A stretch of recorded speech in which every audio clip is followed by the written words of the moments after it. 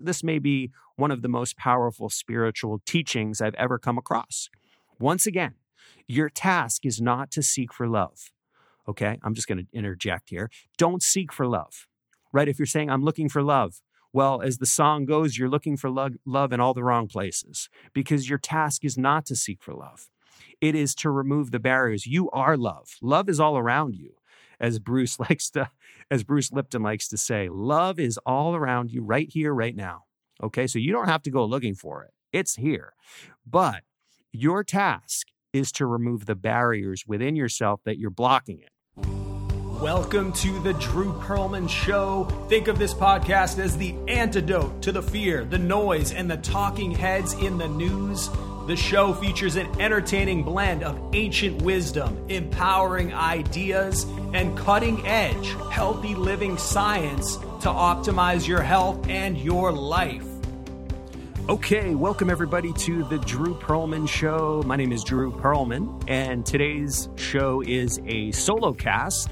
So it's just me. We're going to do something a little bit different. I want to focus on a very, very important, very underrated spiritual concept, and we're going to tie it back to 3 of the most recent episodes. And the spiritual concept is called the art of allowing, which is just, you're going to see, is just so incredibly important. The art of allowing.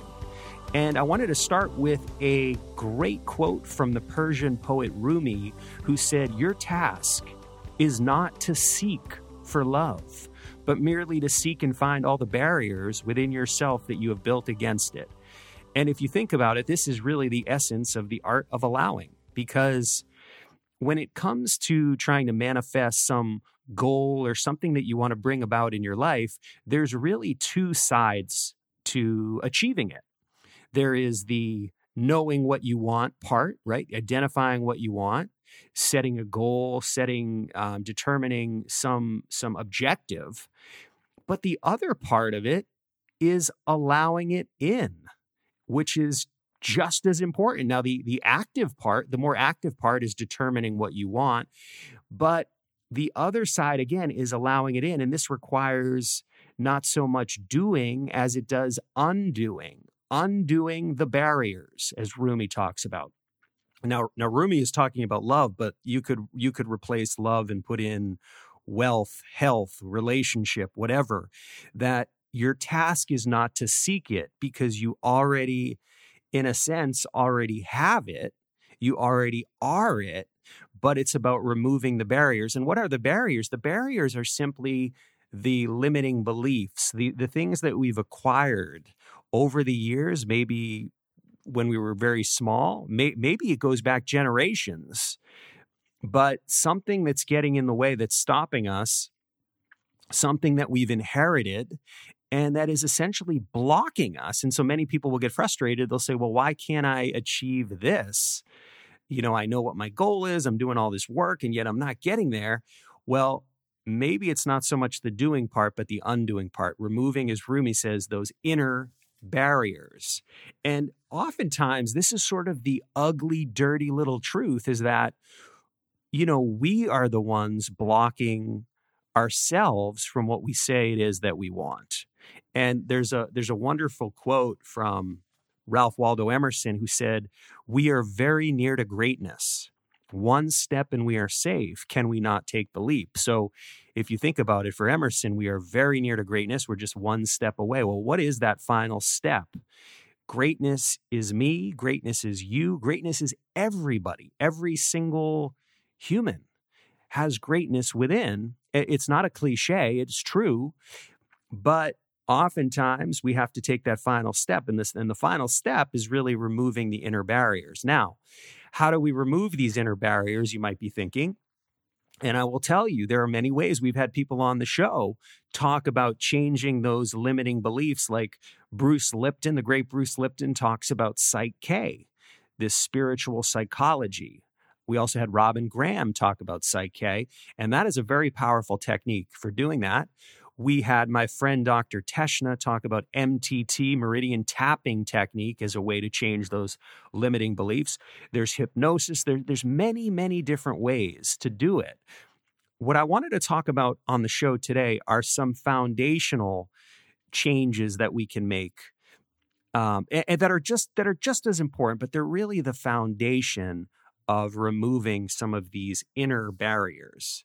And these completely relate to some of the recent episodes that we've had on the show. So the first you could say technique, or the first practice, is really the foundation of everything, which is self-love. And I know I talk about self-love a lot. Well, why? Because it's really the foundation of everything. As the godmother of really self-improvement, Louise Hay once said, when I have a client come see me, it doesn't matter what they want, whether it's more health, more wealth, more love, more whatever. She says, we only work on one thing, which is loving the self, because that's the foundation of everything.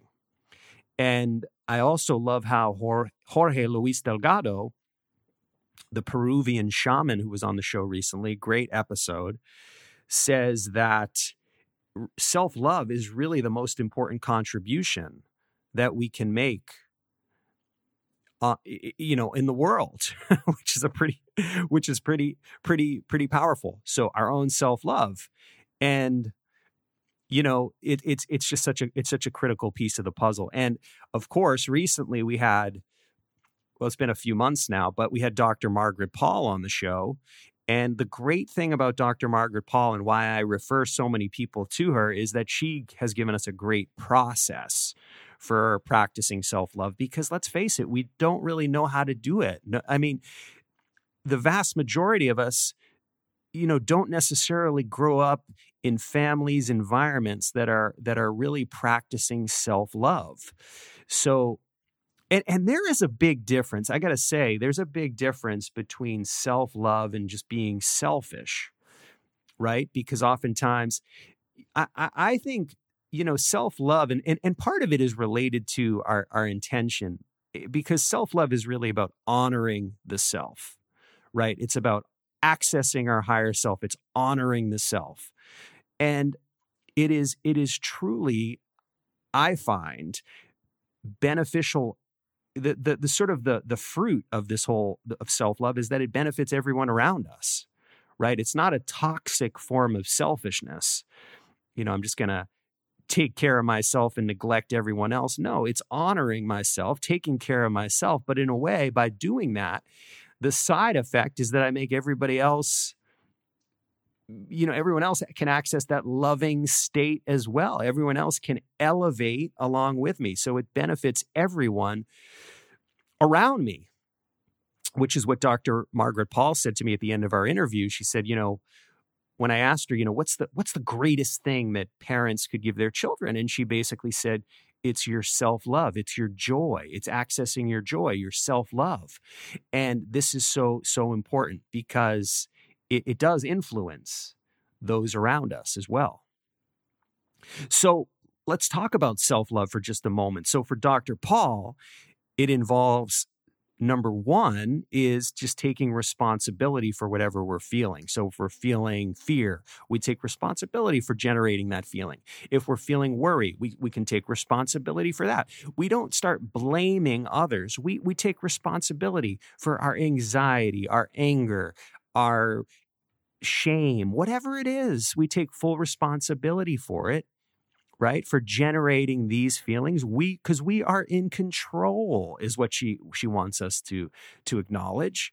And then the next part is to open to an intention to learn about loving ourselves. So we open to loving ourselves.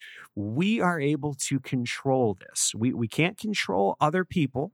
We can't necessarily control other situations, but we can control our intention to learn about loving ourselves. Okay? What are the things? As Margaret Paul says, what's loving to me now? What is loving to me now? Asking that critical question. What is loving to me now? And then the next part is maybe the most important part, is awakening a spiritual connection to our higher power. Whatever that higher power is that we want to call our higher power, we awaken to that spiritual connection. And part of that is letting go of our burden, letting go, as Jorge says, letting it all go, and maybe replacing those lower level feelings with something else, such as a greater peace, a greater love, a greater joy. As Jorge says, the Inca heart. So, and then the interesting thing about this is we practice self-love every day. We practice these steps that Dr. Paul, she says she does this every morning. I do it every day too, because the whole idea here is that what we do is we over time, we change the brain, right? We create those new neural pathways. And we do that, but it requires daily practice. So this is very, very important. You know, Stephen Covey, the great writer of the 7 Habits of Highly Effective People, and this completely relates to this concept of self-love. He distinguishes between our circle of concern and our circle of control. Now, most people have a really big circle of concern.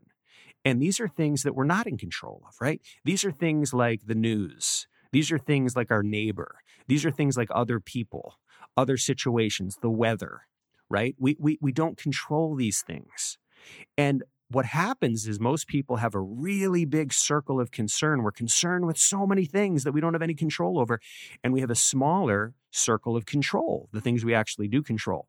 But Covey says that what distinguishes really successful people is that they narrow, they shrink their circle of concern. They make it smaller, right? They don't concern themselves as much with the circle of concern because they have no control. They focus on what they can control. And, you know, this goes back to self-love. I can't control the people around me. I can't even control, you know, my family members, friends, right? I can't control them, but I can control my level of self-love, my intention to practice self-love. I can control these things. I can control taking care of myself. I can control being more patient, being more calm, being more forgiving. I can control these things. This is incredibly empowering. Okay, so this is the first step to really practicing the art of allowing and removing these inner obstacles. So it begins with self-love. The second big step here is what I sometimes like to refer to as vitamin J or vitamin joy. Vitamin J. Okay, joy. You know, we as children, we really prioritize our joy, playing with our friends, having a great time. But as adults, we sometimes put joy to the back burner. But I want to share something really interesting. So Gandhi was once asked to describe his philosophy really in about 3 words. And he said, renounce and enjoy. Renounce and enjoy. So you renounce the outcome, which again, we have no control over. We can do, we do the work, right? We do the practices, but we can't really control the outcome. But the second part was enjoy. Joy. Enjoy the process. Enjoy the process. Jorge Luis Delgado says that joy is the purpose of life, or he says the purpose of life is to enjoy it. And he refers to this enjoyment, just this joy, as the Inca heart. It's really joyful for no reason. It's just joy for the sake of being alive. We are here today. Life is incredibly short. It is a gift. We're going to enjoy it. The purpose of life is to enjoy it, says Jorge. And, you know, the great Esther Hicks says the best thing you could do for anyone that you love is to be happy. And the worst thing that you could do for anyone that you love is to be unhappy and then ask them to try to change it when there is nothing that anybody else can do that will make you happy. That is such a powerful, powerful quote, right? So the best thing you could imagine, that the best gift you could give your loved ones, that you could give your friends, that you could give the people in your community, the best gift is your joy, is to be happy. Well, doesn't that really change our priorities? Bethany Gagne, who was on the show recently, another recent episode, and she talks about her amazing meditation. And she also talks about the power of intention, where groups of people get together and they meditate for peace, for healing in certain areas. And then she has a statistician that she works, statistician that she works with, and they measure the results. And there are measurable decreases in violence and things like that after doing these intentional meditations. And these practices are really powerful. And she says that there's a side benefit. The people that do these meditations and practice this intentionality, they experience a 84% increase in happiness. So there's another way to access joy is through meditation and the power of intention. Intentionally focusing on, what we want to bring about, intentionally focusing on gratitude, intentionally focusing on love, intentionally focusing. And there are meditations that can help you do it. Years ago, we had Roland McCready from Heart Math on the show. And I do this Heart Math meditation. And this Heart Math meditation is part of Bethany's meditation as well.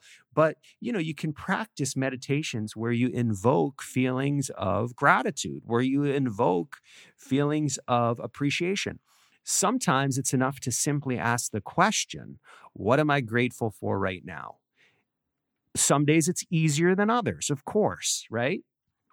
But by really just doing this practice, and again, on a daily basis, we have to do the work. But anyway, so this is another way by practicing these different meditations to increase our happiness. So again, practice number one is self-love. Practice number two is vitamin J. And then the third one, and this really has come up recently on the past episodes, is what I would call selfless service.